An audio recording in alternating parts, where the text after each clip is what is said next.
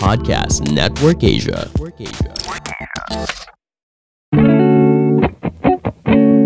Hello guys! May pasabog ang PNA this month of August dahil it's their second year anniversary. Anong there? Our! Kasama ako dito. This August there will be not only one, not two, but 4 live streams in total. So tune in sa Facebook page ng Podcast Network Asia, facebook.com/Podcast Network Asia. Duh! This August 5, 13, 20, and 27, 6:30 p.m. May fun games, kulitan, at of course, chikahan with your favorite podcasters. Ano nga bang itsura nila? Mas gwapo ba ang boses nila kaysa sa mukha nila? Isa ako doon. May exciting prizes din from Sure at marami pang iba. So see you sa 4 na live streams. See you there! Happy anniversary! All right, ladies and gentlemen, welcome to Sabayan with Victoria, where we talk about intellectual conversations. And our guest tonight needs no introduction, ladies and gentlemen.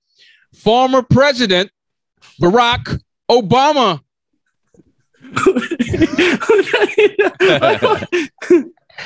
Joke lang. Joke lang. Ang ating guest ngayong gabi ay isa na ng mga co-comedian episode. So, nasaya nito at isa siya sa mga nagko-comedy bago pandemic. Bago kami mawalan ng entablado. Siyempre, matagal ko na siyang kasama. Comedy Manila, Comedy Cartel. Umabot ka rin, Jeps, no? Umabot pa. Lalo, kasama ka sa pictorial nun, eh. Kakaguest ko lang kay, Stanley Chi. Dito rin sa Podcast Network Asia. So, yun, ladies and gentlemen, isa sa aking mga fellow comedians. Jeps Gallon is in the building. What's up? Magandang araw, magandang gabi, magandang hapon kung anong oras yung man pinapakinggan to. Yun. Tama. What's up, Jeps Gallon? Balita sa'yo, men. Lumalabas ka na ba? Kasi alam ko, hindi ka talaga lumalabas dahil dyan sa area nyo ay talagang nagkalat ang mga Raw Delta variant. Kung hindi naman din ako mako-COVID, pwede rin ako masaksak. So, hindi na lang talaga ako lalabas. Hindi talaga. Hindi talaga ako lumabas, men. Since isang beses lang ako lumabas sa isang buong taon. Yun lang yung nagkita kami nung meeting lang. Tapos di na umulit. Ayoko na. Takot ko lang. Hindi mo tinuloy yung sentence mo. Ang meeting na ito ba ay legal? Hindi sa mga business naman to. Business. Okay. I'm sorry. Ano ba yung, di ba may kwento yung business mo? Kumusta ba yan? Kasi si Jeps Gallon ay isa ring SME, meron silang tawag MSME pare, micro and small, medium enterprise. Yun. So, tuloy-tuloy pa ba yun? Vape? Buti nga, tumuloy-tuloy pa rin hanggang ngayon kasi nakalimutan na yata nung nagmumura sa amin dati na papatayin ko kayo pag tinuloy nyo yung negosyo na. So nagkaroon nga pala ng parang ban ba? Ban? Oo, nagkaroon ng parang naghigpit lang noong una. Tapos naglobby kami tungkol dun sa regulation na lang kaysa naman magkaroon ng total ban. Mukhang mapupush forward naman yung legislation. Nasa Senado na yung ngayon, yung hearing. So sana nga magtuloy-tuloy kasi hirap pag nawala to. Babalik sa pagkain ng lupa yung mga anak ko. Okay lang naman din siguro sa kanila. Pari puno nga lumalakas dahil sa lupa, bata pa kaya. Lupa at tubig lang Ay no. Kaya. Parang hindi ka nakakikinig sa Parable of the Oak. Ano yung parable ni Parable of the Mustard Seed eh. Hindi ko nabasa yun. Yun yung may isang mustard seed tapos tinanim ng bata. Ayun, pare, yumaman. Hindi ko alam. Hindi ba yun yung makyat sila tapos may gante sa dulo? Mali ba yun? Hindi yata. Ano yata yun? Jack and the Beanstalk? Jack and the Beanstalk. Hindi, okay lang naman kami rito sa Tondo, men. Buti naman, kahit naghubad yung mayor namin dati nagbibrief sa Oo nga, men. Kasi nakita ko na yan dati pa. Bago pa nung... Ano ba issue? Nadaanan ko lang eh. Sa... Lumabas ba ulit? Hiniritan ni Iniritan lang ni President na yan bang gusto niyo maging presidente? Naka posing na naka-brief, parang para daw callboy ang training. Ano masama ng pagiging call? Wala masama sa pagiging call. Alam mo, ang callboy ay hindi pa nakapatay ng tao, James. So, di ba? Timbangin natin. Tsaka allegedly lang naman. Pero totoo yun naman na nakita na namin siya dati na nag-post na naka-brief talaga sa Abante Tonight at binoto pa rin naman namin siya. Oo, nakita ko lumabas yun, tapos tawan-tawa ako kasi seryoso yung, di ba pagka artista ka or kung ano ka man, tapos magiging kang politiko, mag-iiba yung tono mo, Jeps eh. Kunyari, sabihin mo parang, Jeps, kumusta ka na ngayon? Kasi alam naman natin na mahirap, pare, pero kaya mo yan. Pag politiko ka na, iba na eh. Kumusta ka na, Jeps? Alam naman natin na mahirap, pero kaya natin. Parang gano'n na yung tono nila.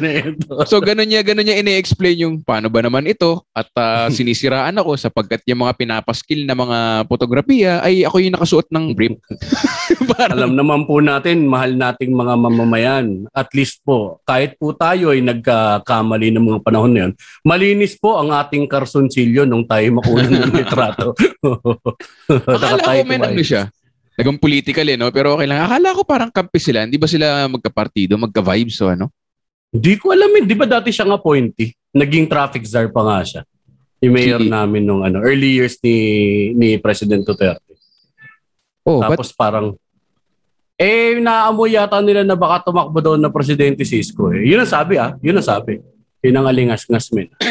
So kalaban syempre yung anak ni presidente tsaka yung kung sino mang sa kampo niya na direkta. Oo, parang ganun naman din. Pero so far so good kami rito sa Maynila man. Okay na okay yung mga sa bakunahan. Yung mga tricycle sa amin, napagpasensyaan nyo na.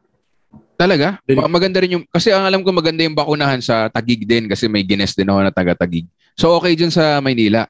Unless, sige. Tapos na ako nakapag second dose na ako min. Tapos, matao lang talaga.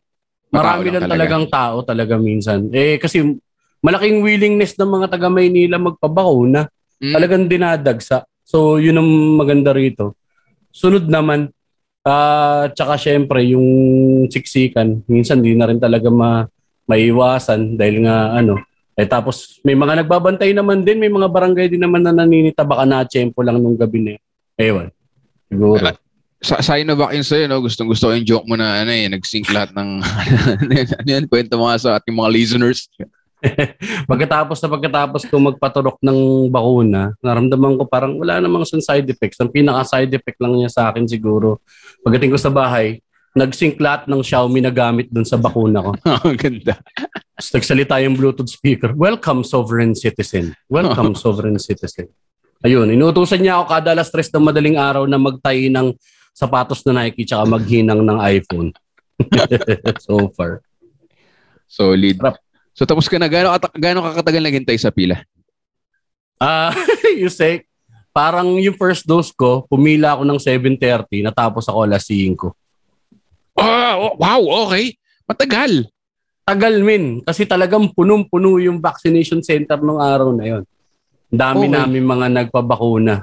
Yung pangalawa mo? Yung pangalawa medyo mabilis na, para mga 3 hours na lang. Okay. So, ang maganda dyan, willing talaga yung mga tao, no? Hindi talaga pasaway o ano. Kasi nakita ko rin na may, alam mo yung mga picture na, di ba may few weeks ago, parang umuulan ng sobrang tuloy-tuloy. Nakapila yung mga tao. Tapos nakapila yung mga tao. Aminado naman daw sila na at least kahit paano kapag ka nagkakagaroon ng ganun, may pag-amin naman na nagaganap na may pagkukulang din naman daw yung city government doon. Inaulan na nga. Gusto talaga Ewan ko, gusto talaga. Magandang pagka-encourage dito sa amin magpabakuna. Anong dyan? May anong comms dyan? Anong communication ng... May ganun ba? O parang talagang willing lang yung mga tao talaga? Every week nagpe-Facebook live si Mayor. Tapos nagdi-disperse din ng na may mga posters. Tapos ganun, meron din mga text na nung una, malapit na ang registration. May mass barrage. Pagka naka-register ka. Text. Okay. Ayos. Hindi maganda. Tapos Facebook live talaga no? Yun talaga yung pinapanood ng mga tao no? Oo, min. Matindi yan talaga gabi-gabi nga. Ang dami na rin kang trolls doon. Pero okay lang. Pero hindi ka makalabas. O, bawal nga naman lumabas ng ECQ. Pero, ano yung Delta ba yung ano? Nakakasindak yung Delta no? Yun ang pinaka-worry ko ngayon. Medyo kasi lumabas kami pala nung nakaraan din. Nagbakasyon kami para dun sa mga bata. Kasi dalawa na anak ko eh. Yung bunso ko magto 2 years old pero hindi pa siya masyado nakalabas ng bahay. Anong tawag dito? So ibinakasyon ko siya. Ngayon hindi kami makalabas kasi nga mataas daw yung viral load ng Delta variant. Nakaka-apekto na sa mga bata eh. Parang nagsisevere na yung mga bata. Talaga? Oo. Kahit bakunado ako, pwede pa rin ako mag-carry. Oo. May possibility na mag-carry. So ayokong i-risk, men. Okay lang. Pero diba? kakaiba yan, no? Kasi 2 years old nga anak mo. Almost 2 years na tayo magpa-pandemya. So pinanganak ba siya sa ano? Pinanganak siya sa lockdown? Hindi, before lockdown siya. October 10 siya lumabas eh. Tapos, syempre, maliit pa yun. Nung hindi pa namin siya. Na-delay nga pagbinyag dyan, men. Marso na nga kami nakapagpabinyag ng parang this year lang kami namin napabinyagan na lampasan siya na 1 taon. Bago siya mabinyagan dahil nga sa takot din namin. By that time, si October may balita na nun na may bagong virus sa China, ganyan-ganyan. Sabi ko, okay. Tapos nung December, ganun, sige. Tapos nung Marso, lockdown na. Siguro naman mga 2 weeks lang to. So, kailangan siya na-delay dahil pumetics ka rin. Hindi. Ano ba yung ilang months mabinyag? Di ko alam eh. Yung mga dapat anak ko, mga 6 months eh. Normally, men, para medyo, siya, matibay-tibay na rin yung immune system. 6 months from, okay. Ganun bago talaga mo siya exposed din. Kasi vulnerable pa rin sila sa ibang mga sicknesses eh. Wala pa yung mga first few vaccines nila eh. Wala bang walang online binyag? Wala nga eh. Dapat nga ganun na lang eh. Pero private naman, nung nagpabinyag kami, lang kami, 2 pamilya lang kami nagsabay. Tapos yung isa nandun sa kabilang side ng simbahan, kami nandito. Tapos yung mga ninong-ninang online na lang. In-stream ko na lang doon. Tapos sinend ko na lang sa kanila yung Gcash ko. Sabi ko, minimum 15,000. Pwede, di naman masama, Vic, di ba? Di naman masama. Minimum 15,000. Ang daming max nun. Di ba pag sa binyag, maxes lagi yan eh. Oo. Hindi, pero 2 lang kinuha ko ninong-ninang. Sherwin, tsaka isang barkada. Yun na. Yung isa, gano'n ba katanda si Aidan? Aidan, na to, 9 years old na. Matagal na nga maligo eh. Normal ba yung Vic? Liligo daw dala yung cellphone ko. Hindi ko alam bakit. Malay ko, 35 na, matagal pa rin na maligo eh. Normal lang yun. Ay, naku. Pero, line namin. Okay lang mapag-usapan yung anak mo? Kasi pinag-uusapan ni Jokoy eh. Nahuli mo na ba siya na nag-adult video site? So Hindi pa naman. Nandito. Saan ba yan? Wala. Nandito kanina. Lumabas na. Kung lumipat na sa room. Na isang beses yan. Niloloko ko kasi lagi yan. Pagka ganito mature na tao, no? So mature yung mga gawain mo sa bahay. Ang trip ko, habang naliligo siya minsan, binubuksan ko yung pinto. Anong ginagawa mo? Kasama ka ba na maayos? Pagbukas ko ng pinto, pinaglalaroan niya yung toy-toy niya. Laro lang naman. Pero hindi niya pa alam, no? Hindi niya pa alam. Hindi. Ginigitar niya lang. Ginigitar niya lang. Tapos sumasayaw siya, nagigitar.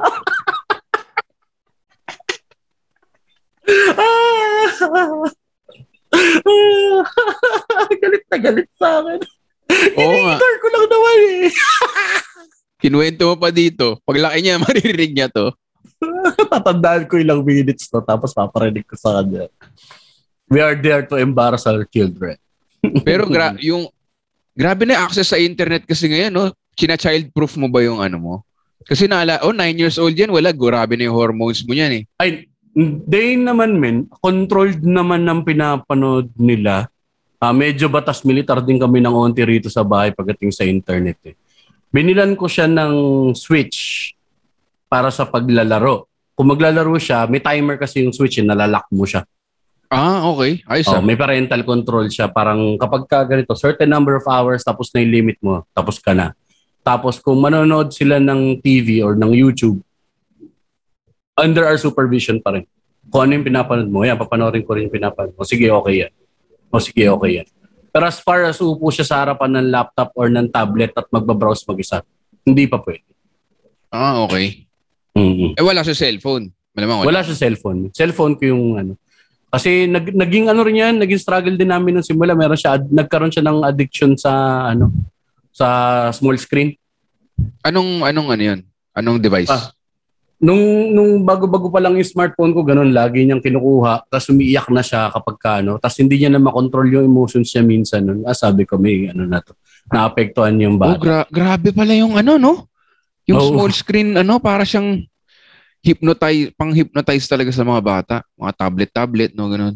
Totoo, min. Kasi sabi nila, parang may daw yan eh. May yung dopamine response, naakya ng maaga eh. May instant reward, nare-reward ka dun sa mga pinapanood mong ganun eh. So parang ang aga, junkie na agad sa dopamine yung anak mo. Oo. Lalo na yung mga show ngayon, parang no? Yung bubulagain ka talaga. Kulay, mga ganun. Oo, tapos pa sila? Hindi katulad ng panahon natin, kapag nanood ka ng TV, pag naihi ka, tas namatay yung bida, hindi mo alam kung paano namatay yung bida. Forever nang wala sa zeitgeist. Putik. Sila, dire-diretso, bombardment ng bombardment na information, lipat. So yun, kinontrol din naman namin talaga. Ang hirap, no? Kasi ako nga bilang matanda, di ba may report din yung iPhone? Buti nga may report na yung iPhone eh. Oo, yung screen time. Oo, kasi nung nung pandemic talaga, grabe, wala kang ibang gagawin eh. So nakatingin ka lang, hindi mo na mamalayan ilang oras ka nang Oo. Ang naging masamang epekto sa akin ng pandemic tumaas lahat ng hindi dapat tumaas sa akin. Meron ulit bumalik yung nag-remiss ako sa diet eh. Okay, kasi mahirap bumili o i-control o masarap lang kumain. Sarap kumain, man. Diabetes yun, tama ba? Oo, diabetes. Putik talagang pumitik ulit yung blood sugar ko nitong nakaraan. Kaka-grab food. Thank you po, Grab Food, for sponsoring my leg amputation. Coming soon. Nasa sayo naman yun, Jeps. Hindi naman yung kasalanan ng Grab Food. Kasalanan nila yung... Pinroject na lang. Hindi man, rin talaga ako na nagpabaya din ako nung pandemic kasi na-depressed din ako nung una eh. Tagal ko rin nawala sa comedy parang... Before pandemic. Kasi nagka-diabetes ka. Hindi, after nung pandemic, nung mag-lockdown, wala akong masulat na kahit anong material. Wala. Yung narinig mo yung sinubak na yun yung balik ko lang talaga, kakabalik ko lang nun. Tapos kasi sabi ko parang, tangina, the end na to. Mamamatay na tayo lahat. Na ganun ka talaga? Oo. The end na to. Wawa naman yung mga anak ko. Gabi-gabi, iniisip ko. Balik ang anxiety attacks ko. Iba ang tama sa akin nung una. Bakit pa ako naggaganito-ganito? Diyos ko, Zoom comedy. Wala akong mapapala yan. Hindi naman totoo yan. May ganun. Oo, sobra. Pero bakit? Dahil nawala ng trabaho o dahil sa pandemya o feeling mo talaga mamatay na tayong lahat so bakit pa tayo magpo-comedy ganun? Yung uncertainty, kinain ako ng kinain kasi 'di ba nawalan akong trabaho sa ABS. Isa yun dahil 'di ba parang ang tagal kong binuo yung pangarap ng magsulat. Tapos boom, nawala. Tapos yung vape pa, delikado rin nung nagdelikado. Tapos humina yung sales dahil nga nung mga lockdown, hindi kami makapag-production dahil wala pang bakuna nun. Wala pa yung mga tao namin. Hindi namin alam paano magre-resume ng operations. So, stop kami na operations. So, sabi ko, paano na to? Tapos yung mga bata, mayroon pang episode kasi, doon ako pinaka-affected, Vic, kasi isang beses, yung anak kong panganay, nadinig ko umiiyak gabi sa Idan. Tutulog na kami. Sabi ko, paano ka?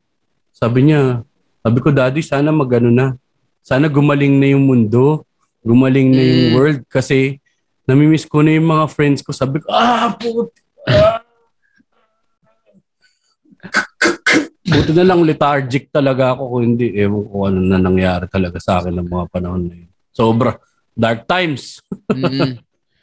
Extra ba yung sa pool, no? Kasi wala akong anak so medyo hindi ako nakasympathize dun sa feeling mo na gano'n. Pero pag anak mo nalungkot, may ba yun? Para may extra sipa sa guts? May weight siya kasi parang ginagawa mo lahat. Kaya ka nga nagtatrabaho kaya ka nga rin umahasel yung grind para din magkaroon sila ng maayos na kinabukasan Tapos ngayon wala kang magawa para tulungan sila. Di ba? Parang napaka-helpless dun dating. Oo. Hindi mo masabi sa akin, pareho lang tayong pinagdadaanan na Kailangan ikaw yung matibay. Oo, wala silang barometro. Ang hirap pala. Sana pala nag-condom ako. Tama pala. Wag ka maganakbi ka. Oo nga, Jeps. Kasi minsan, gumigising ako tapos iniisip ko, wala ako anak, tapos tulog ako ulit. Ang hirap kasi gigising ka. Niluto ka ng pagkain para sa kanila. Dati, ikaw lang naman yun. Ayos din. I mean, mahal ko yung mga anak ko pero given a chance na ulitin ko, parang hindi na. Huwag ka na lang magdagdag kasi. Huwag ka na lang magdagdag. Kesa ibalik mo sila. Hindi na nga ako parang last na yun yung second baby namin kasi nahirapan din siya dun. Nahirapan din si Mrs. dun sa pangalawa namin. May complication din, pregnancy, gano'n. Hindi, kailangan kasi ni Miss makipag-sex sa akin ulit So, medyo okay, kaya pala siya. Hindi na parang may complication sa pregnancy. Yung panganay namin, normal delivery siya. Yung pangalawa, cesarean. Tapos parang yung inunan niya, yung parang placenta, nakaharang dun sa lalabasan. So na-emergency cesarean siya. 1 month kaming tumira sa ospital. Yun lang. Dahil dyan. No? So, medyo naubos din talaga kami nung last year. Yung isa pa sa dumagdag sa akin. Kaya talagang nag-spiral down ako nun. Last year din yun. Pandemic. Sunod. Pandemic. Lucky year mo pala no? Buenas Dapat patatu ka na ng 2020 sa braso mo. 2020. I love you. Sabi ko this is my year, 2020. Boom! Lockdown. Grabe, no? Tapos nung 2021, parang, tapos nagkaroon uli ng Delta. Kumusta naman ngayon yung mo? Bumabalik ka na ba sa, Parang bumabalik ka na, di ba? Nagpa-roast ka nga sa Cool Pals Alam mo, Jeps, depressed ka na nga, nagpa-roast ka ba sa Cool Pals? Hindi, okay lang na. Bumalik na ako sa normalcy ng konti. Naibabalik ko na yung na ginanaan na ulit ako magsuot. Parang gano'n naman din tayo minsan Parang matikman mo lang ulit. Parang alam mo yung addict na. Totoo. Ano yung unang gig na Ano yung unang Zoom gig na ano ba to? Open mic. Para sa mga nakikinig, meron kasi kaming Zoom gig. Alam ko nanonood na yung karamihan or marami sa Bayan with Victor listeners or Cool Pals or alam mo na lahat listeners. Pero meron kaming Zoom comedy shows na masaya rin naman. Nakuha na yung groove Nakuha na yung groove.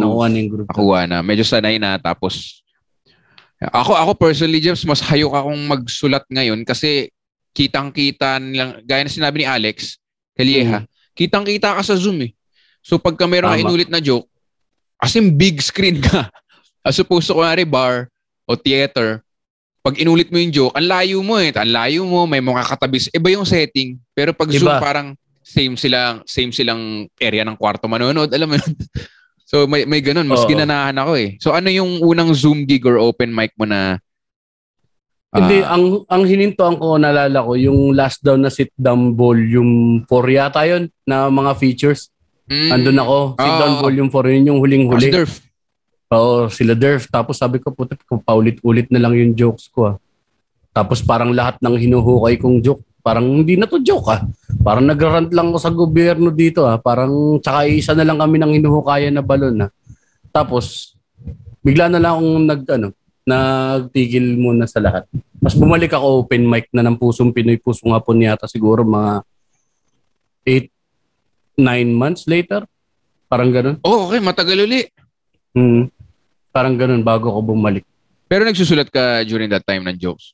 Hindi talaga. Tinabi ko talaga yung notebook. Nag-consume lang ako nag-consume ng kahit ano. Hindi rin ako nagsulat ng kahit anong. Doon ako tumanggap ng project, na mga freelance. Dahil wala rin naman dumarating during that time. Wala ka talaga matatanggap. Oo, so wala talaga. Ang inasahan ko lang nun, buti nga kamo, nabalik yung sa vape. So inasikaso ko muna Tapos, yun, slowly but surely. Tapos parang, parang nakita ko naman na parang medyo gumagaling-galing naman na siguro yung mundo. Nakikitaan ko na ng 2022 dapat. Parang, babalik na tayo, mag-show tayo ulit. Okay na, magiting to, sulat na tayo. Tapos, boom, Delta variant.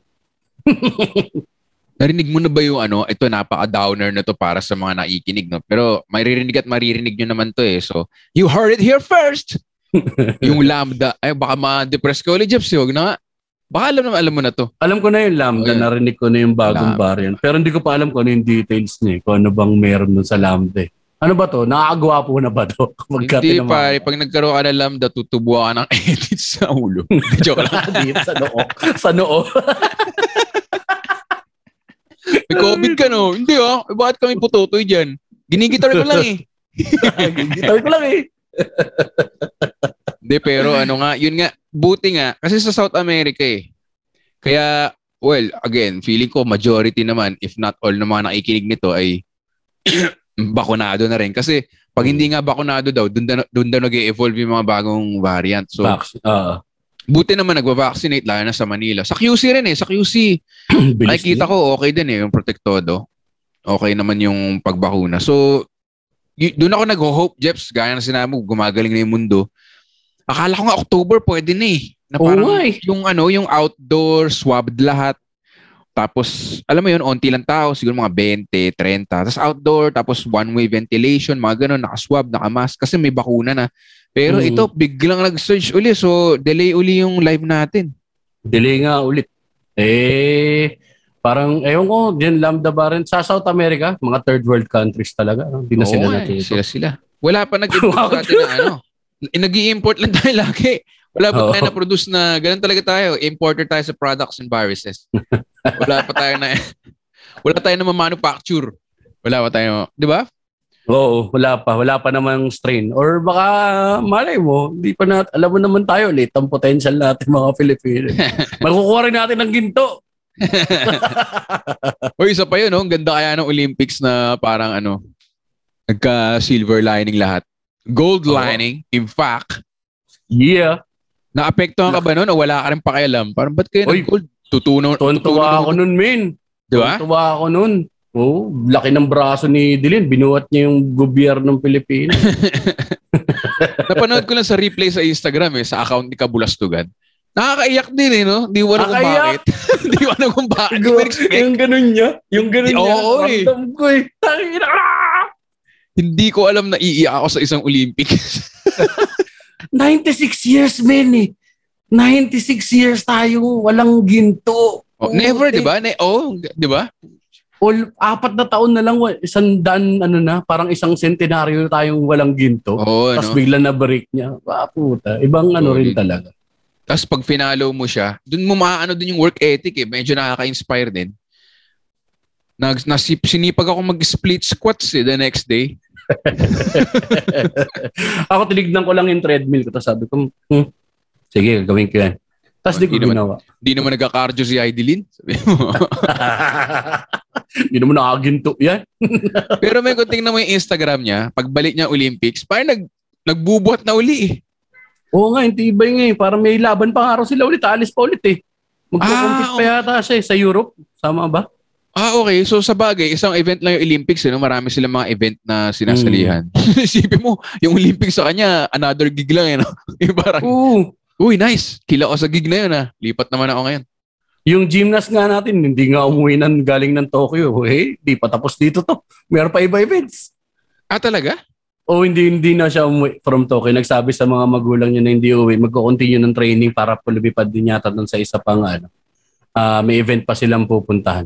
Philippine team din, no? Parang nirecruit na ba siya ng ibang bansa or something? Philippine team pa din naman so far. Okay. Solid.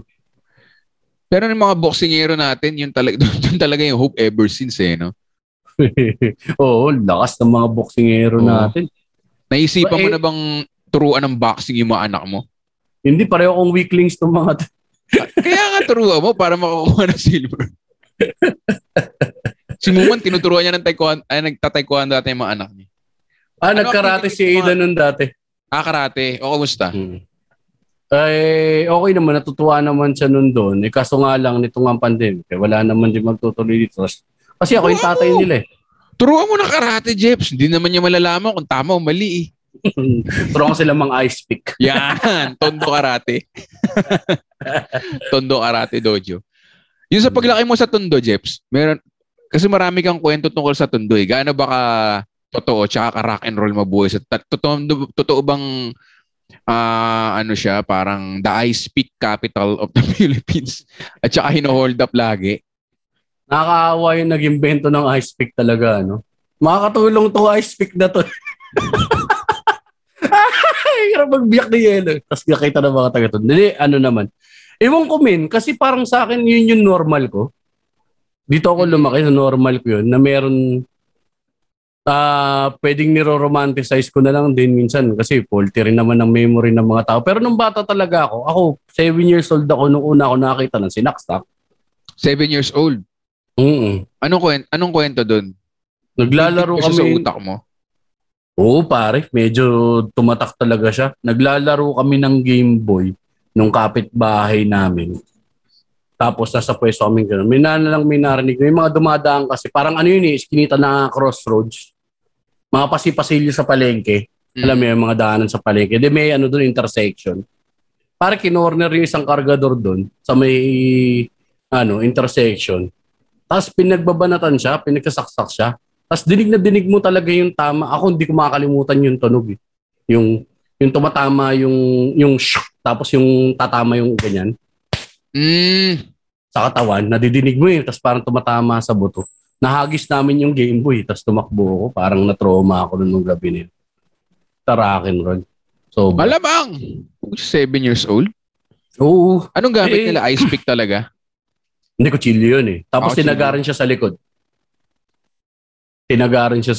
Ginangle bolo rin siya sa likod. Parang nakita ko yung... Ganun pala yung laman ng tao kapag para maputi muna siya. Tapos saka pala siya dudugo. Pagkaiwa. Yan ang mga episode na pinapakinggan dapat habang nagluluto kayo, mga kasabayan. Happy dinner! Pero sige. Yung hold up naman, parang feeling ko kasi normal naman siya sa mga matao. Parang dati akala ko special siya ng ganun sa amin. Pero ngayon parang kapag malaki yung foot traffic, malaki din ang chance na maraming hold-upper talaga ron sa lugar. Hold-upper o snatcher? Hold-upper, snatcher, parang ganun. Kasi nag-aaral ako sa Recto. Ganun din naman sa Taft, ganun din naman. Oo. Sa Katipunan ba? Ganun din May mga pockets din doon na pwedeng mang-hold up mga tao Meron din siguro, pero hindi siya as common as Manila area kasi, U-Belt, ibang ang dami Ang daming university, mas maraming density. Tapos maraming matatakbuhan sa likod. Oo. Tapos, mas maraming open spaces sa Katipunan din Tsaka siguro mas security guard, mga pulis na rumuronda. Diba, tumitukik tayo dahil pulis. Daming pulis, lagi may pulis. Diba? Oo. Na-hold up ka na ba? Ito na naman yung pagkaka-sheltered ko have you gotten hauled up already? Hindi naman sinasuggest ko sa mga listeners na i-hold up nyo. Never ko gusto Kasi ito yung tanong ko, Jeps. Kung na-hold up ka, mananonood kasi ako ng mga kung fu movies, Jeps tsaka mga Jet Li. Pwede mo ba talagang tapikin yung knife na ganun, tapos sipahin mo sa mukha? Oo, tapos magpatay ka na lang ng sugat sa ospital pagkatapos. Ang turo, di ba? Kapag martial arts, kapag ka nakatutok na sa'yo, bigay mo yung wallet mo. Yung mga lungkot siguro, no? Na-hold up, kasi yung unang, mo nang saksakan, 7 years old. May na-resolve ba yun sa like, malamang hindi, no? Nahuli ba yun? Nabalitaan mo siya? Or never nyo nang pinag-usapan ng kalaro mo? Never na namin pinag-usapan. Tapos pagkaski yung mga matatanda, hindi. Tsaka ang ugali ng mga tao rito, huwag ka na makipag-usap yun sa pulis. Sa bala lang yan. Ganun. Bakit? Hindi baka balikan ka pa. Baka pati ikaw, madamay. Diba? May mga ganun Pakilamero ka. Stitches get stitches, man. Applicable pa rin naman sa ganung rules Tapos baka hindi po na laging marinig mo, hindi po namin alam, masyado po mabilis mga pangyayari. Pero ngayon medyo may mga nagka-come forward na rin siguro dahil nga ewan ko, nag-gentrify na rin ng Tondo ngayon. Pataas na rin ng yak, nag-gentrify. Totoo ba? Oh, man! May mga wealthy white people naman dyan sa Tondo ngayon. Mayroon na rin nag-move in na ewan ko, parang tumaas na rin kasi yung Dami mga anak ng OFW rito tapos tumataas na rin ang quality of life talaga ng mga tao. So parang nawawalan na ng karakter. Not in a way na negatibo. Parang kasama yata talaga yun doon. Oo. Kung yung karakter na sinasabi mo saksakan, parang okay naman. Parang okay lang naman. Pero ano yung karakter na sinasabi mo? Yung pagka-hard niya, pagka-gangsta niya, ganon. Yung parang magiging resilient ka dahil dun sa magiging flexible ka kasi kapag ka dito ka lumaki, parang kahit saan kay lagay, pwede ka eh. Wag lang dun sa mga buffet na sa kainan na maraming kutsara at saka tinidor dahil malilito ka kung anong gagamitin mo. Ganun, parang ano pa ba? Sa dito, ang pinagkaiba nga lang din talaga sa ibang lugar is yung ganyan, nauso na rin talaga yung parang sobrang clannish. Dati pa to o lately? Dati pa to, men. Sobrang clannish ng mga taga dito kami. Dito talaga kami lumaki, may pride. Yun, sobrang taas ng pride ng taga-Tondo. Taga-Tondo kami. Men, tsaka pagka nagkakita, taga-Tondo ka, taga-Tondo rin ako. Sagot na kita, men. May siya, parang may kamarada rin gano'ng instant. Nakakita ka na ba sa outside world na kunyari ABS o freelance o audience na narinig yung Tondo jokes mo tapos sinabi, pare, taga-Tondo rin ako, pare. Nakita ko ba yung sinasa? Parang ganon. May ganon mga alam ko sa internet may mga nagko-comment nung kasi, di ba? Na parang na lumabas. Hindi naman ganyan dyan sa Tondo. Pero taga-Tondo. Baka hindi ka tunay na taga-Tondo. Hindi ko nila nire-replyan. Ipapakita ko sana sa kanila yung bahay namin. Punta ka rito. Sabi ko sa'yo, taga-Tondo. Ano ang tunay na isa lang ba yung baka naman yung gentrified neighborhood na sila nakatira? Baka. Yung mga mga implant, mga dumating na lang din dito. Pero lahat naman dito, halos implant na rin eh. May pinanggalingan din. Noong una kasi ang mga ethnicities lang ng mga taga-Tondo karaniwan. Doon sa lugar namin, Waray, tapos mga Bicolano, mga Bulakenyo, tsaka mga Kapampangan. Okay. Kasi parang 'di ba nga ano ka doon? Bicol ka, 'di ba? Bicolano, Bulakenyo, Kapampangan. Hindi, ikaw. Kami, hindi, yun mismo, yun yung halo. Yung tatlo. Lolo ko sa father side Bicolano, lola ko doon Bulakenya. Ang lola ko sa mother side naman Kapampangan. Kasi 'di ba yung train puro mga taga dito yung dulo. So parang yun yung okay. Solid.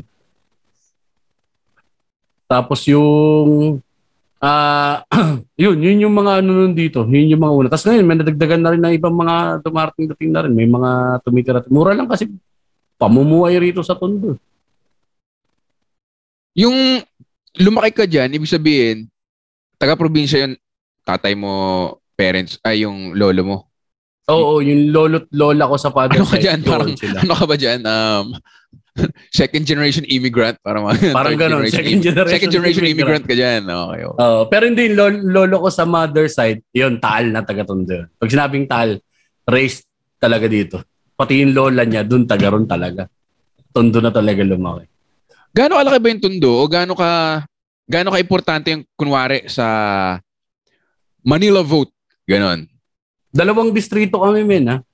So, lakas makapag-sway ng okay. Laki. No, Tondo 1 and Tondo 2. Parang nasa ilang barangays ba kami? More than 600 barangays nga yata.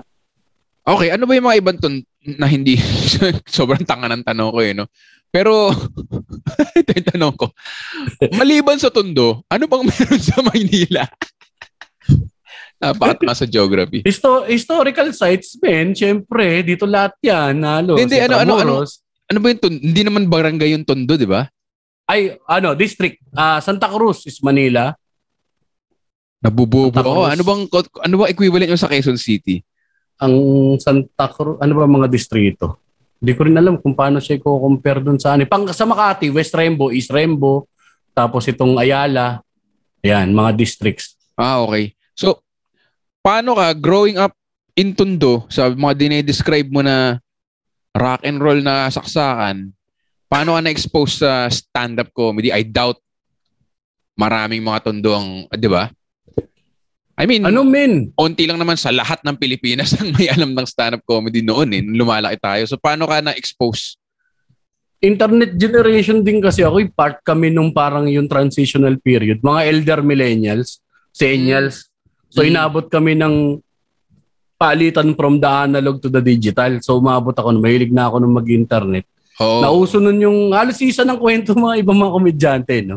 Akapakinig ko lang din kay Israel eh. Sorry, hindi ko ginagaya si Israel. Rex Navarrete talaga, men.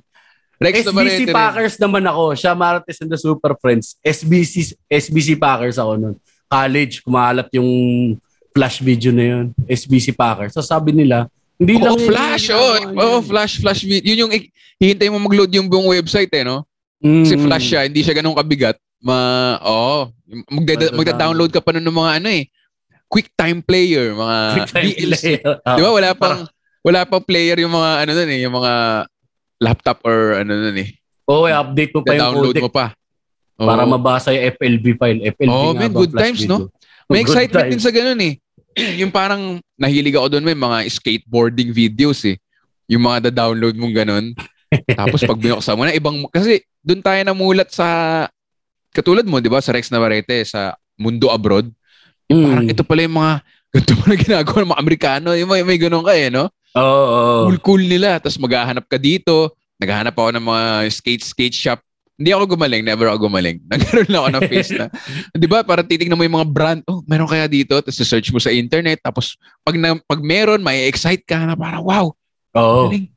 Ako inabot ko yan, nag-counterculture tayo. Poser din ako dati. ano naman ang ano mo? Ano naman ang poser counterculture mo? Sa magazines naman yung nagsimula. Kasi di ba, parang tayo mahilig tayo sa music eh. Tayo sa music eh. So yun, banda-banda na ako nung high school. River Maya, katagsagan kasi ng OPM. OPM rock nung kabataan ko. Sino-sino mga yan? Mga 80s, 90s yan eh, no? Razorback Heads. Razorback, River Maya, Parokya, halos lahat, The Youth. Parang yun yung bulusok nun. Tapos nung high school, nauso Backstreet Boys. Pero naiwan ako dun sa ano na yun. Nag-deep dive naman ako pa atras.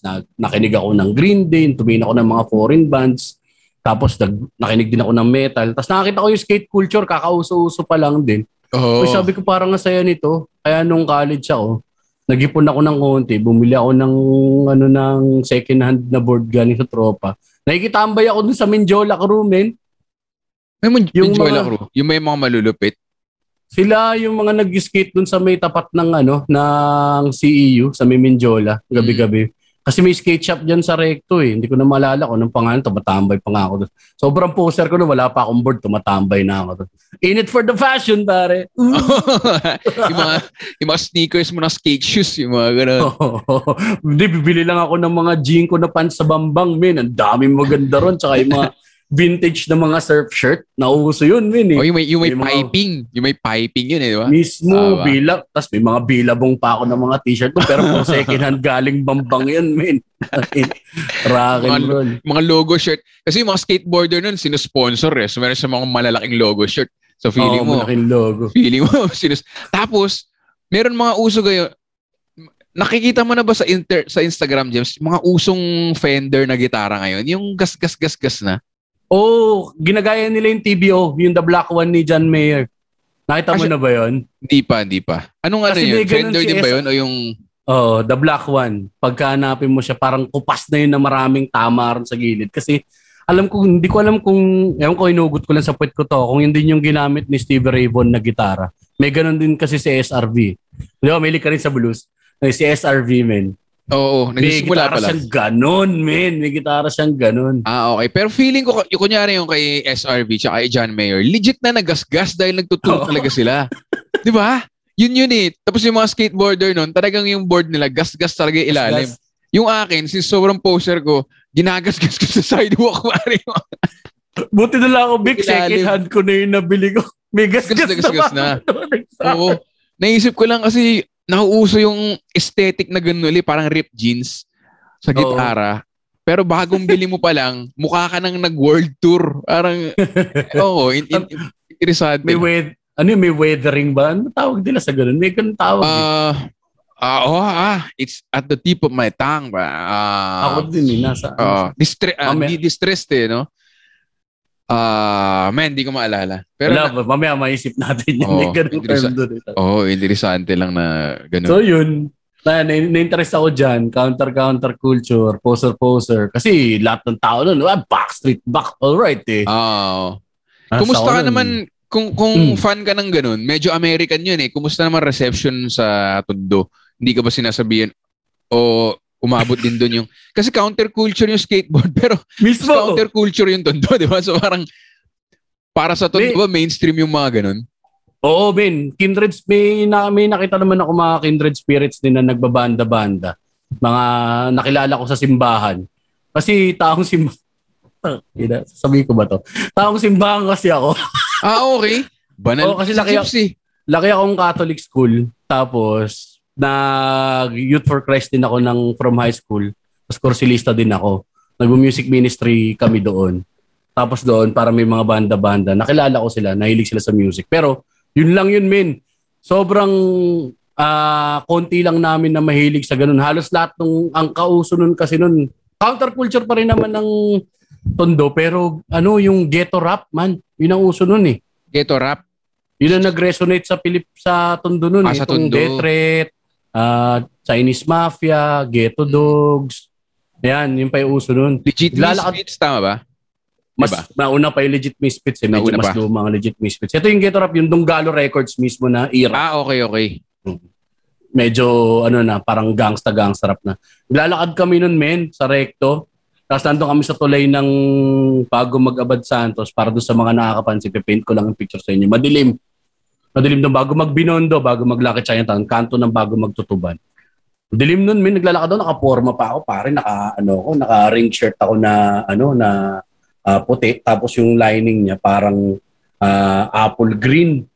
Apple green. Tapos naka-cargo pants ako na trashed yung dulo. Tapos naka-knee high socks ako na itim. Tapos Adidas na superstar na na gray tapos silver yung stripes. Habang naglalakad kami, may sumigaw, putang ina mo, trasher! Tapos binato ko ng basura sa ulo. Bakit may ganun silang, dahil parang ang feeling mo, ganun, no? Di ba may, may animosi pa to, hip-hop metal. Hip-hop metal, okay. May konting ganun pa. Binato talaga ako ng basura sa ulo. Buti nakatawid kami ng mabilis. Kasi yun squatteran yun, yung tulay ng ganun na yun. May estero doon sa kanto eh. Alala ko may interview Razorback, parang inaano nila, parang dinidig nila yung mga hip-hop eh. Alala ko, parang looking back, napaka-petty pero parang sinasabi niya, nakalimutan ko baka parang si Jeps kinuhugot ko lang sa puwet ko. Pero parang, hindi kasi kami maluwag masyado magdamit. Parang gumagano lang siya. Sinula yung pantalon namin eh. Parang may ganun talaga rivalry nun eh, no? Meron. Hindi ko alam kung sa ibang bansa ganun o sa Pilipinas lang yun. Baka, ang hirap kasi ng mga panahon na yun, magazine tayo kumahanap na information nun eh, no? Oo nga eh. Di mo alam, magkakabati pala lahat yun. Tapos sa States, nauso yung rap metal. So sa kapupulutin ngayon. Yun. Magkakampi na sila. Nung mag-transition ng rap metal band din kami. Yung drummer ng Six Cycle Mind, ngayon, kababata ko yun, dati kong kabanda yun. Okay. Kasabay ko siya. Ang kilala ko doon si Herbert dahil sa, TK. Sorry, Moonstar pala yun. Six Cycle Mind din yata si Herbert. Gigitara din yata siya. Okay, doon din pala siya. Okay, nice. Parang gano'n. Saka natuto mag-gitara doon sa ministry? Din nga ako natuto mag-gitara, mas talaga ako mag-ganun lang. Organs? Piano ng konti. Pero mas ako na nakakubanta. Okay. So yun, pakanta-kanta ng ganun. Tapos sinabi nila, tara, buo tayo ng banda. Tapos nung nauso yung babaeng vocalista, unang-una akong tinanggal, Ayos lang naman. Hindi ako viable. Sinaparamit, Sinaparamit. Tapos, sila Kitchinadal, Barbie Almalvis. Kitchinadal, Barbie. Tapos sabi ko nun, uso na ulit yung lalaking vocalista. Tangin na po, girak naman pala. So wala rin akong lugar. Hindi ako nakabalik. Hindi ako nakabalik. Pero paano ka nahilig sa blues? Mismo? Ano na yan? Sa banda lang, sa banda? Razorback muna. Tapos Razorback na din ko, sabi nila, our influences are the Black Rose. So search ako, Black Rose. Ito Black Rose o rock and roll. May pagka-bluesy, bluegrass. Tapos ang influences ng Black Rose, nagsabi na sila ngayon. Ito sila Otis Redding, may Soul. Tapos meron na silang mga, yung nag-4 Kings of Blues, si B.B. King, Albert King, Freddie King. Tapos Muddy Waters. Ayun na, hanggang doon na. Tapos nagkaroon ako ng banda na ganun. Nasama pa ako nun sa Philippine Blues Society. Nakakasabay pa namin dati yung Blue Rascals tumugtog. May blues cover band din ako before ako mag-stand-up comedy.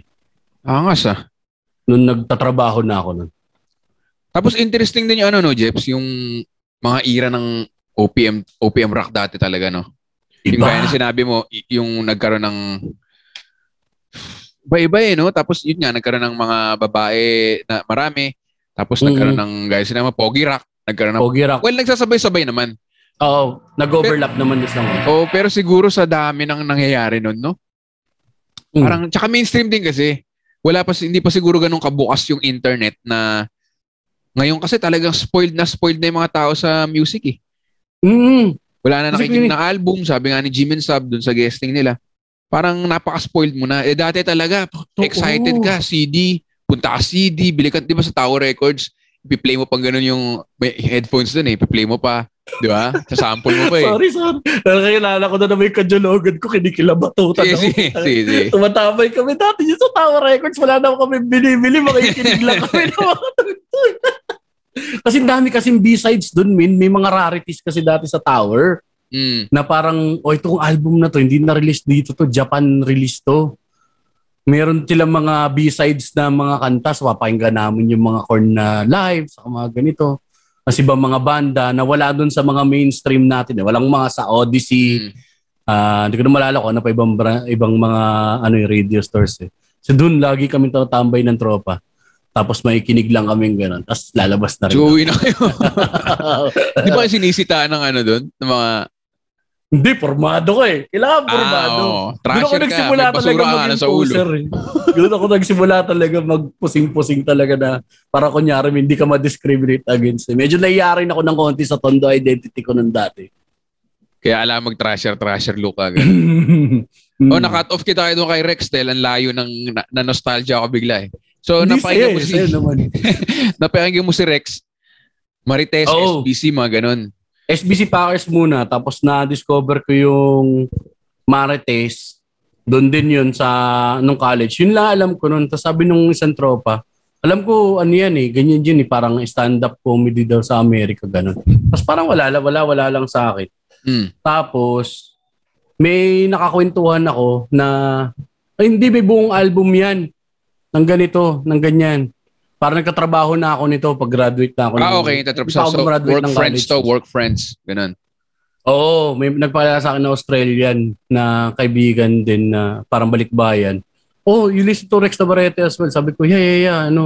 Kabisado ko yung isa niyang album nun, yung Bastos. Husky Boy. Yung pinaka-trip ko yung Husky Boy. To the top of the arena. We had Orc Adobo for 3 weeks. Yun. Tapos binigyan niya ako naregaluhan niya ako ng CD ng Bastos. Yun yung entry level ko ng stand-up. Tapos may Jack TV na. Okay. Pareho nga kayo ni Israel. Pareho kayo. Tapos meron din ako isang tiyempo nun. May cable na nga sa Pilipinas. Nakapanood ako sa HBO. Parang comedy month yata nila. Nag-try sila mag-release ng gano'n. Nakapanood ako ng Blue Collar Comedy Tour tsaka Kings of Comedy. Solid yung mga yun. Sina Steve Harvey yun eh, no? Steve Harvey. Sina Larry the Cable Guy naman sa Blue Collar Comedy. Sino Steve Harvey? Cedric. Bernie Mac. Sama mo, bitch. Sila apat. Tapos yung sa naman, sa Blue Collar Comedy Tour, si Foxworthy, Larry the Cable Guy, si Bill Engval. Kasi yung isa, si Ron, yung laging lasing. Ron White. Howard. Ron White, yeah. Ron White. Yun. Yung pinapanood ko nun. Tapos yun sabi ko, tuloy. Sa cable. Tapos research na, check ng konti sa internet kung sino to mga to. Tapos sabi ko, kasi paborito ko nun na actor doon pa, Robin Williams, man. Oo. Tapos may nagsabi, tarantado, stand-up din yan, men. Ito yung album niya. Meron pa nga siya nun, yung intro niya. Look at that chandelier. It's very emeldific. Yung sa Live at the Met niya. Sabi ko, okay, stand-up pala to. Si Chris Rock, si Chris Tucker, yung mga artista lang na, unang-una kilala ko sila sa artista. Gulat ako na stand-up pala sila. Tapos from there, research. Tapos nakita ko nga yun. Pareho kami na reaction ni Israel. Yung Jack TV's Lafapalooza. Tapos, for students. Sa putang inang yung kwenta. Gatekeeping. Bakit kaya, tapos, inaano nila yung parang Gen Z, at that time? Yung young party crowd kasi yun Jack TV, mga youthful, irreverent, parang ganun yung branding nila, no? Kaya siguro mga college tulad namin, kinuha. Tapos nakita din kita nun, yung ini-interview ka ni Dylan, nakaupo ka sa gilid ng parang nakaupo kayo sa kami ni Puno yun si Puno, si Ryan Puno, si Red, si Uli. Yun. Tapos yung season 2, busy naman ako sa trabaho ng mga panahon na yun, kaya hindi ko na. Pero nandun na siya sa likod ng utak ko na gusto ko talagang i-try. Parang ganito. Kung anong mangyayari sa akin, hindi ko. Nandun lang, kinukwento-kwento. Bangka rin ako sa tropa dati. Papansin kasi talaga ako. Sobrang needy ko rin. Paano mo, ito, si Alex kasi, Kalieha, yung comedy, yun yung paraan niyang, lumaki din siya sa rock and roll parang bangkal naman, na parang ganun din, holdapan. Tapos ang turo daw ng kuya niya, huwag ka makipag-away kasi hindi mo alam kung mamamatay ka o hindi. Parang ganun. So, yun yung way niya para umiwas sa gulo, yung comedy. May ganun ka ba sa Tondo nung lumalaki ka? O... Hindi. Parang ko nun dramatic actor talaga kasi ako ng bata ako. Imo ako kasi wala yung magulang ko May mga ganun akong mga bit-bit Hindi ako, parang... Kaya bida-bida, kumbaga, bida-bida talaga. Mas gusto ko yung parang center of attention kasi nga unang apo ako So sanay ako na siguro simula bata pa lang na-addict na ako sa attention. Parang hanggang sa tumanda, ginusto ko yung gano'n na parang natutuwa sa'yo yung mga nasa paligid mo. Sa tropa, ayun, bangka-bangka rin talaga. Para hindi makita insecurities ko, siguro. Yun Yun yung Yun yung gano'n mo rin. Unahan ko na kayo. Oo. Yung insecurities mo, yung... Laki ako dito sa Tondo, tapos wala kaming, tawag dito, feeling ko, naghihirap kami, hindi ako makahabol sa trends, ganyan. Hindi ako makaporma. Ang hirap din kapag, lalo na, di ba, nung pag nagbibinata ka, malaking factor yun, yung kabataan mo, na ganito, nasa moda ka, nasa ganito ka. Hindi ako makahabol. So, parang, buti nga kamo, nagawa ng paraan ng mga ukay-ukay yan. Laking bagay. Laking bagay. Ganda na sinabi mo, Jeps, pero ang laking bagay pala niya sa development ng mga young adults, yung mga ukay-ukay. Oo, min. Napupuruan din yung mga insecurity. Wala namang makakalam na peke So, thrifting talaga. Tapos yun sa music din talaga. So, parang kita mo naman nandun, di ba? Tapos center of attention talaga. Bukalista pa. Parang gusto mo rin yung ganung attention. Kaya din siguro ako nag-stand up. Parang ganun. Parang hiding behind a character. Nung una. Para may karakter ka na pinoportray na. Hindi ako yan. So paano ka sumali sa comedy cartel nun? Hindi ko maalala kasi mabilis. Hindi ko maalala, Jeps. Mabilis sa mga pangyayari. Medyo long journey nga. Kailan pa yun sa inyo, Lafa? 2007, men. Oo, 7. Nagsimula ako 2011. So parang 4 years ang pagitan. Okay. Comedy Manila na nun, pero meron pang comedy cartel, no? May comedy cartel pa. Buntot na comedy cartel. Search. Parang ganito, pakinig, consume. Tapos nag-aaral ako sa Instituto Cervantes nun. Kasama ko si Abe Bareda, okay. Nag-take up kami ng Spanish class together. Tapos sabi ko, alam mo, matagal ko ng pangarap talaga mag-stand up. Sabi niya, ba't di mo pag-gawin? Ganyan. Ganito. Nagkabuyuan lang kaming ganun. Tapos, ang pa nga namin nun, dahil wala kaming kaalam-alam talaga is mag-produce ng sarili naming show. Kasi dati nakapag-produce ako ng gigs, pero pang tugtugan, pang banda, ganun. Baka ako kayang ganun. Hindi ko naman alam na ganun. Pero sabi ko, parang hindi yun yung way Sinearch ko din sa internet, how to start doing stand-up comedy. Ganyan, may mga ganong articles. Open mic. Tapos, nakita ko yung vlog ni Tim Tayag. Aling open mic? Hindi. Sinesearch mo pa lang. Tapos lumabas. Okay, sorry. Sige, Tapos sige. sabi ko noon na stand-up comedy in the Philippines. Sa naalala ko, alam ko may nag-stand-up dito dati na kwento niya na ganito sa magnet.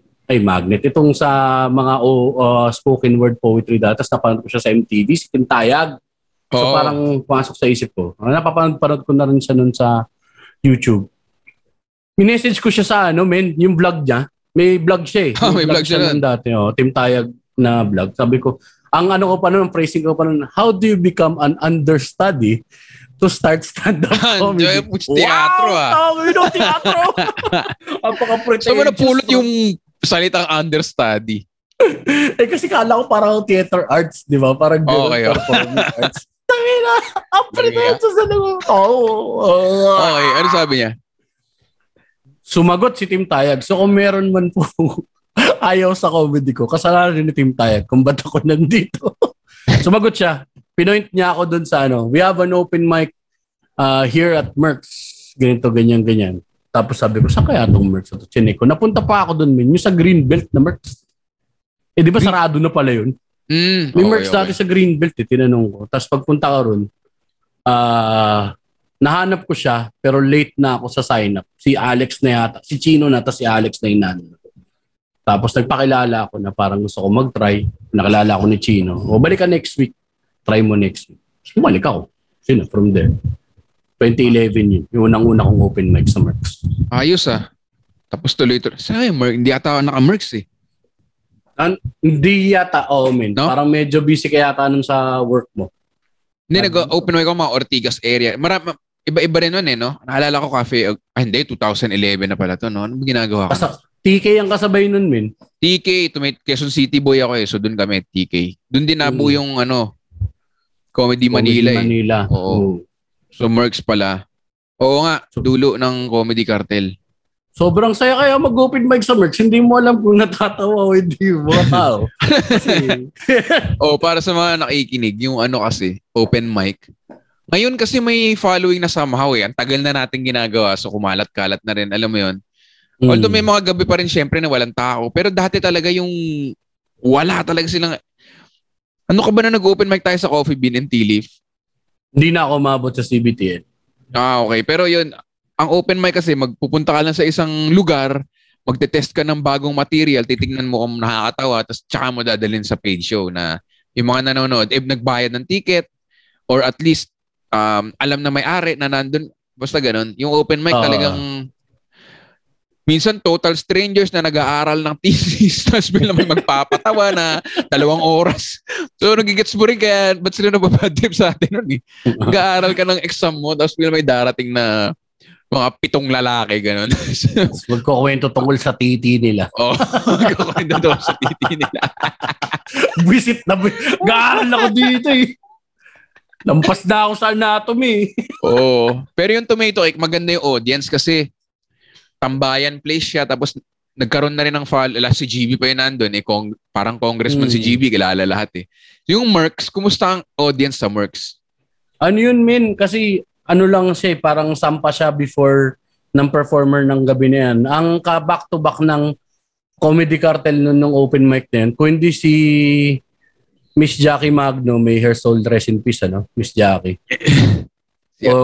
Si Attorney Perdito Pasio, men. Sino si?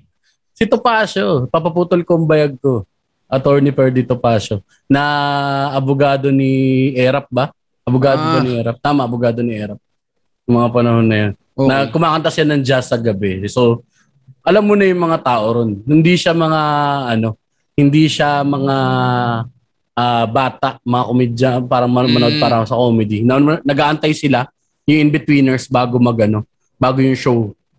Sino nag-arrange nung Merck's? Si Mike Anonas yata. Mike Anonas. Tama, si Mike Anonas. Ang nag-set up niyan. So, hindi sina Team Tayag, hindi sina. Kumbaga, one of us yung nag-set up na dun sa venue. Katakot naman yun. Mga tito yun na At anong galing sila sa work, ganun, tapos naghihintay na. Parang ganun, wine night, mga ganun. Alam mo yung mga tita mong... Patay tayo dyan, ang hirap. Yung mga tita mong nag-wine down after kumain ng maraming asukal sa Mary Grace. Tara, mag-wine na tayo. Tapos blood sugar ko, babe. Ginuman sila. Gusto, nagkaroon ka ba ng maganda set sa open mic? Or at least nakabuo ka ng jokes? Hindi, yung first year ko tapon lahat ng material ko, basura talaga. Ano ba yung mga joke mo nun? Dulo ng comedy cartel, pagpasok mo, na dinadala mo sa page shows? Ang pinakaluman-lumang joke ko na dala sa page shows ay yung lolo. Yung namatay yung lolo ko. Icebox? Oo, Icebox. Yun yung isa sa mga pinakaluma.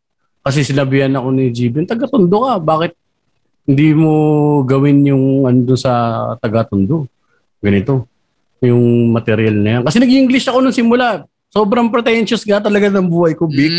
Aminado naman ako. Nag-English ako nung simula kasi nga galing ako ng call center, di ba? Galing din ako ng BPO industry. Call center? Yun yung joke mo, di ba? Oo. Ayun, wala na yun.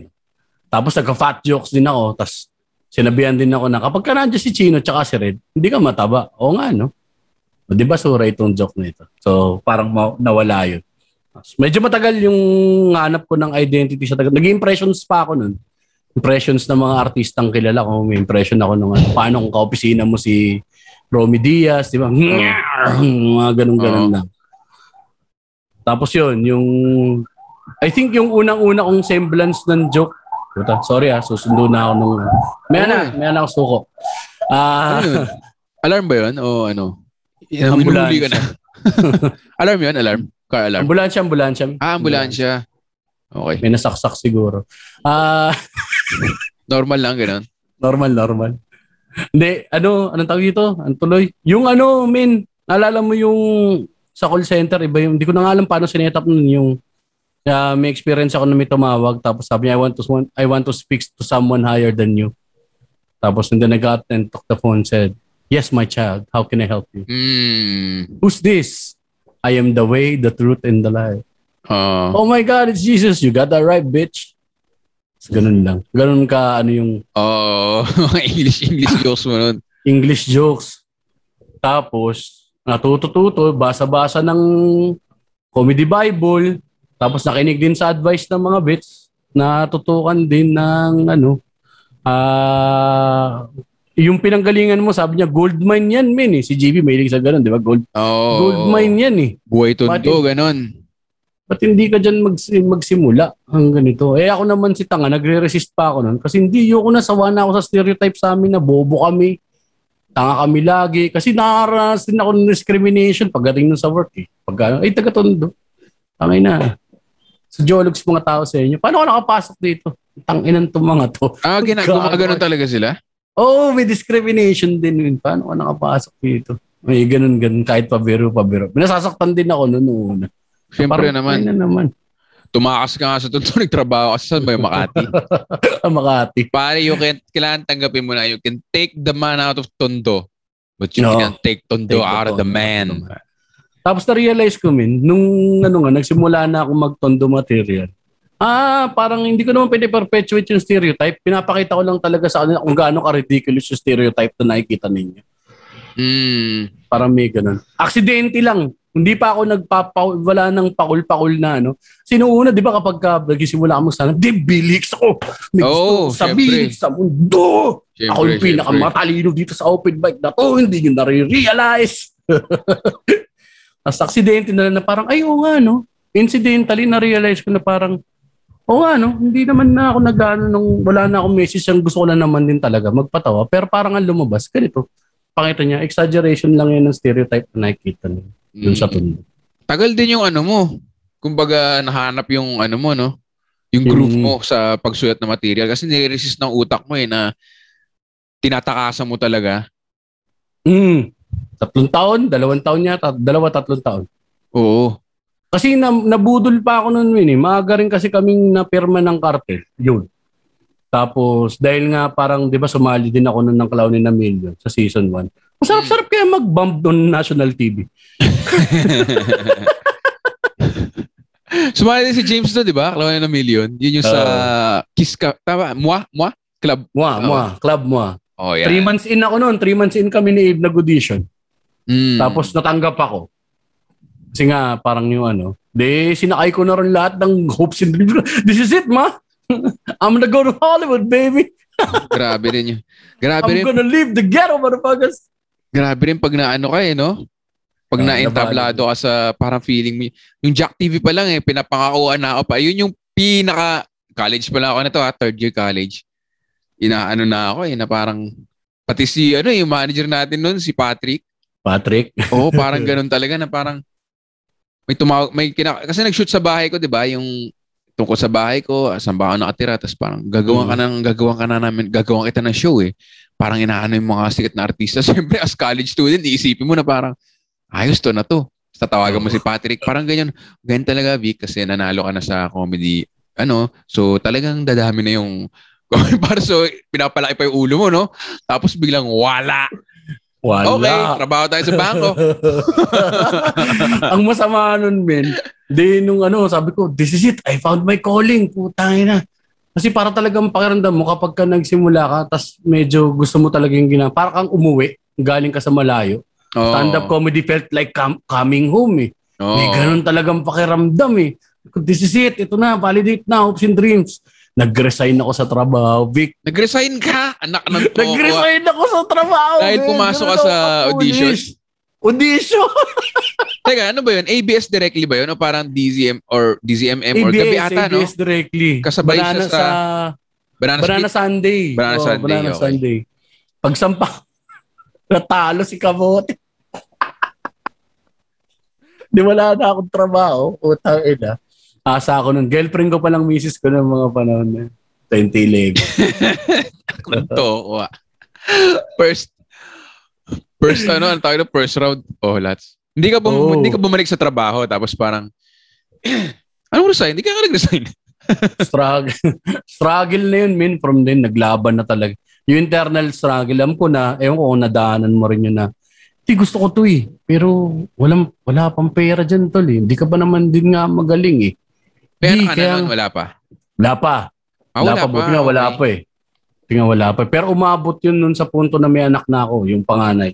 Kaya kawawa yung panganay ko Dahil inabot niya talaga yung struggling times sa art na pa-artist yung tatay niya. Tangin Magti-30 na. Kung kailan magti-30 saka nagkaganon. Tangin na.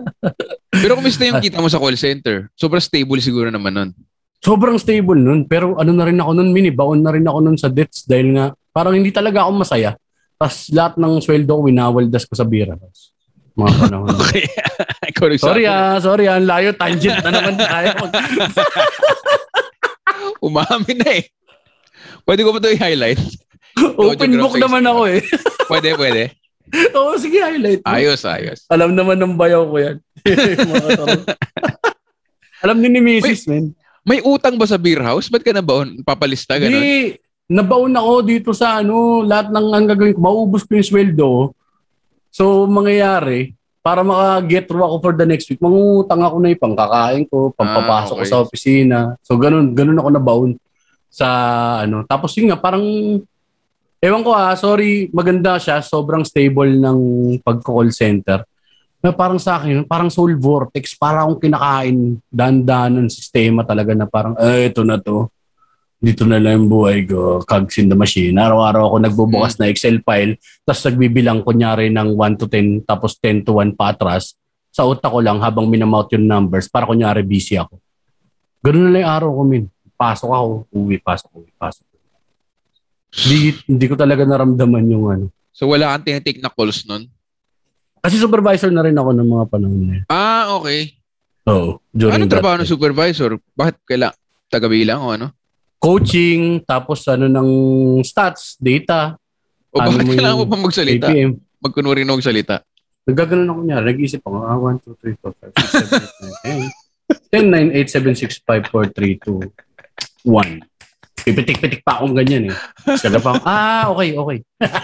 Pag nadadaan yung mga boss. Grabe, no? Parang sign na yun na ako dati, unang trabaho ko, hinihintay ko lang, kasi may mga mga party ng Wednesday.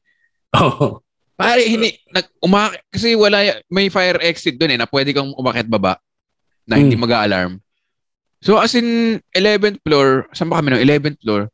Bababala ako ng 7th floor. Sakit ulit. Ang gawain ko naman. As in bakit babala ako doon sa hagdanan, pare? Ubusin mo yung oras. Diba? Bakit Tapos pagbalik, pag tinanong, saan ka galing? CR ako eh. 7 tsaka 11 kasi yung floor nun eh, 7-11. Ako lagi pag hinahanap ako ni OM nasa HR ka mo. Pero puta, 4 na beses ako mag-yosi nun. Yun din, doon din ako nagkasakit sa call center. Kakain. Yun talaga, no? Kaya ka rin nagkaano ngayon, parang stress eating. Stress eating. Sa pandemya. Ano ba bawal sa diabetes? White rice bawal eh. White rice. Lahat ng carbs actually. Na nagiging asukal din siya. Ang sabi ng doktor ko talaga nung nagkaroon ako ng sakit. Hindi naman ako mahilig sa sweets, Doc. Sabi niya, hindi naman yan eh. Gano'ng karami magkanin. Sabi ko nga po, Doc, may sakit nga po talaga ako sa diabetes. Visit. Kanin, men. Kasi dati umubos ako ng kalahating kalderong kanin. Isang kainan. Bakit kasi sarap niya, tsaka mura eh, no? Oo, men. Epekto rin yan ng middle class upbringing, lower middle class upbringing, may kanin. No? Mura eh. Diba? Oo. Hindi accessible sa ibang mga forms ng carbs. Wala kayong side eh. Ang side ninyo, kanin. Pero kumusta ngayon, Jeps, yung ano mo?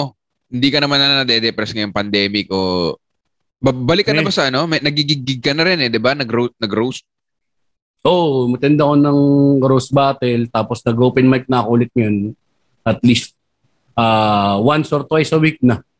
Lalo pa ngayon. Okay, at least. Maraming beses talaga tayo nililigtas ng stand-up comedy eh, no? Mula sa kung mental state eh, no? Totoo. Parang yun din ang naging sagot sa akin. Muntik na rin ako. Ilang beses ako nawala din ng stand-up, di ba? Parang nung mga earlier years din. Kasi nga parang aga nung journey, masyado akong umasa, naging adelantado ako. Parang gusto ko na agad na ganito. Hindi, gusto ko na kumita. Yun nga, yun ang mahirap doon, men. Kapag gusto mong iasa yung pera mo doon, na doon ka kikita. So, ang labo, no? Medyo, na parang yun yung gusto mong nasisira yung integrity nung nung ginagawa mo kapag hinahaluan mo ng pera. Pero ang end lang naman ay byproduct din naman ito. Gusto mo rin naman din talagang kumita in the long run. Gets mo ba? Oo naman. Pero hindi mo masiseryoso yung para sa akin opinion ko lang to. Hindi mo siya masiseryoso at hindi ka gagaling talaga unless may pera involved eh. Alam mo yun? Sino ba yung pinakamagaling na, di ba ganun lang? Sino yung pinakamagaling na, yun yung naisip ko nun eh. Sino yung pinakamagaling na ganito, ano yung pinagkakakitaan niya mainly? Di ba? Para sino pinakamagaling na basketball player? Kunyari, LeBron James, kunyari, hindi ako updated ko ano na nangyari sa, alam ko eh.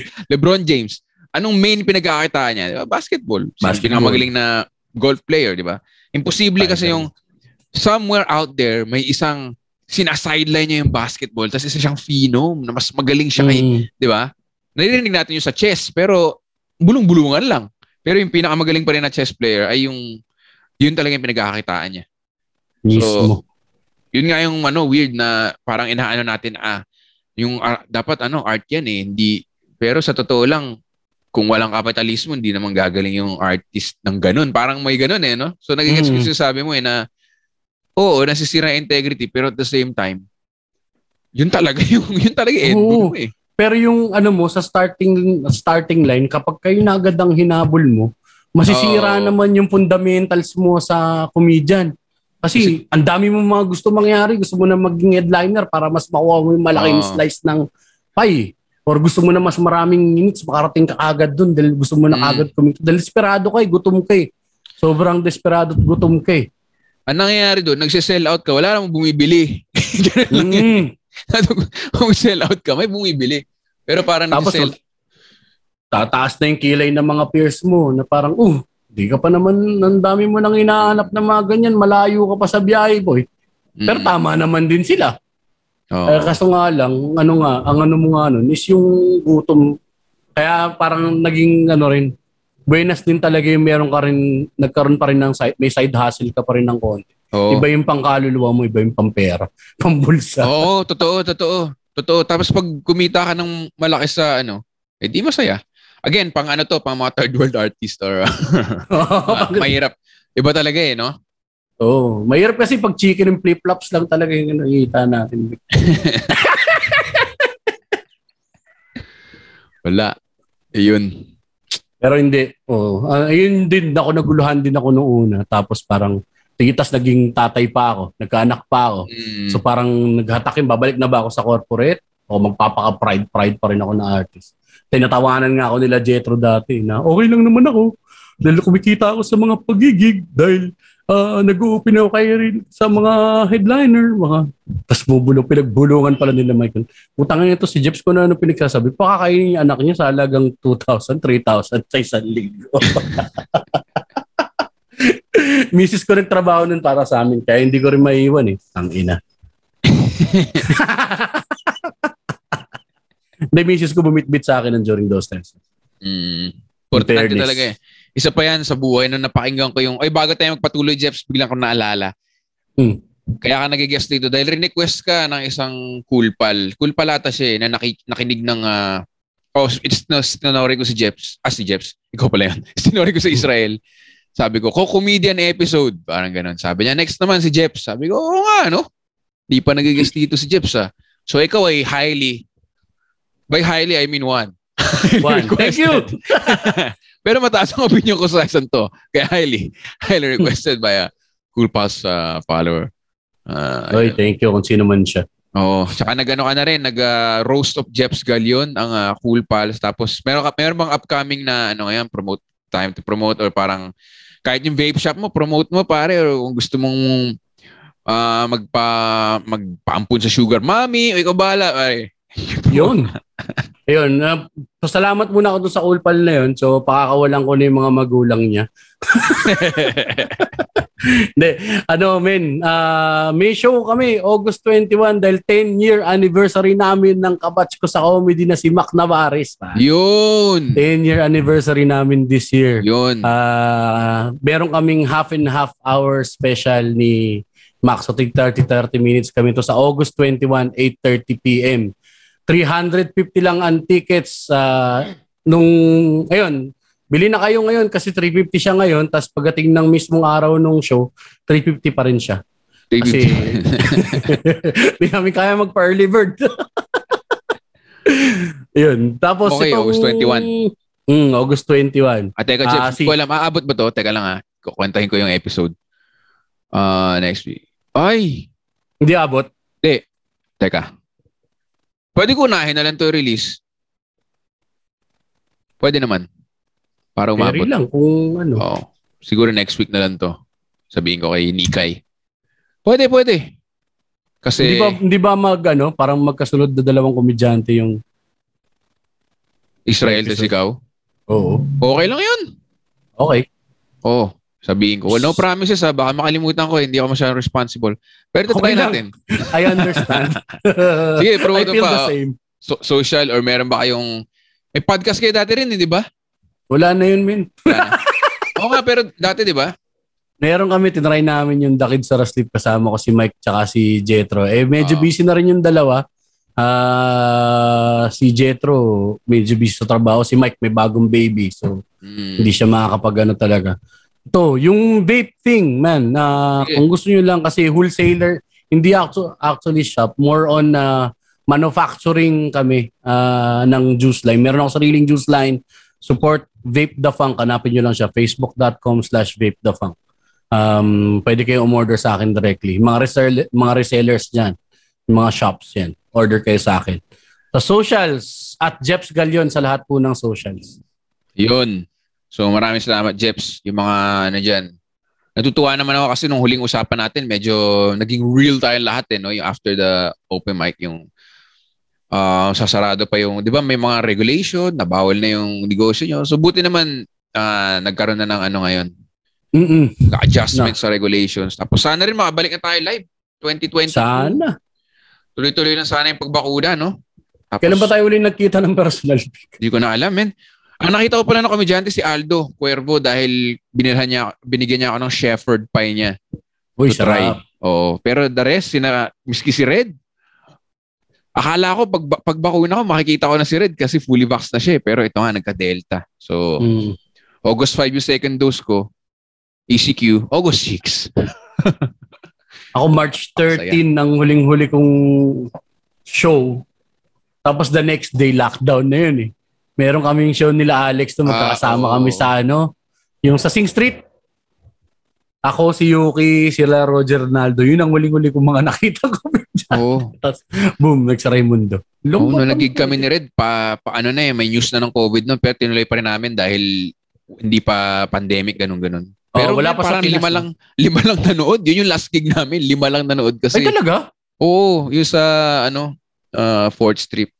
Ngayon, siguro, mas ma-okay na sisihin yung pandemya kaysa wala lang talaga kami parang ni Red. So yun na lang yung Meron. Oo. Meron yan. So ayun Jeps, buti naman nakabalik ka na sa Zoom Comedy at bumalik na yun yung negosyo mo. At yun, salamat sa isa na mga steady episode ng Sabayan with Victor. Sana mas nakikilala ng mga listeners yung stand-up comedy tsaka yung mga paano tayo nagsimula. Ang tagal na rin natin eh. 2007, ikaw 2011. Yun nga, 10-year anniversary, no? 2021. Sakto pala tong episode na to, Jeps. Tinan mo nga naman. So, yun. Thank you. Naririnig din yung behind the scenes, yung mga open, yung mga yung mga, syempre since naman tayo, buhay sining din, di ba? Ano ba yung mga, paano i-side hustle natin yung comedy, yung mga connection natin sa isa't isa. Kasi minsan nagugulat sila na, kakaibigan. Kasi ngayon, iba-iba yung show, di ba? Iba-iba yung Zoom show. Iba-iba. Iba-iba lineup. Pero before the pandemic, magkakasama naman tayo lahat eh. So nagugulat sila. Magkaibigan pa na, di ba? So, yun lang. So, maraming salamat, Jeps Gallon. Hindi kasi nakapunta si former President Barack Obama. So, sabi ko, mag-sub kaya ako ng nagsusupply ng vape juice. Parang pareho naman eh. Alright, maraming salamat sa pakikinig. At syempre, kung nagustuhan nyo, at Jeps Gallon, at Victor Anastasio, tag nyo lang kami sa Instagram. Natutuwa ako pa may nagtatag sa akin sa Instagram kasi alam mo na, ang gusto ko sa podcast ay walang comment section. So, dun ko lang nalalaman ang mga comment nyo. At saka syempre, itap or click nyo yung follow button sa Spotify. Maraming salamat sa pakikinig. See you next time dito sa Sabayan with Victor.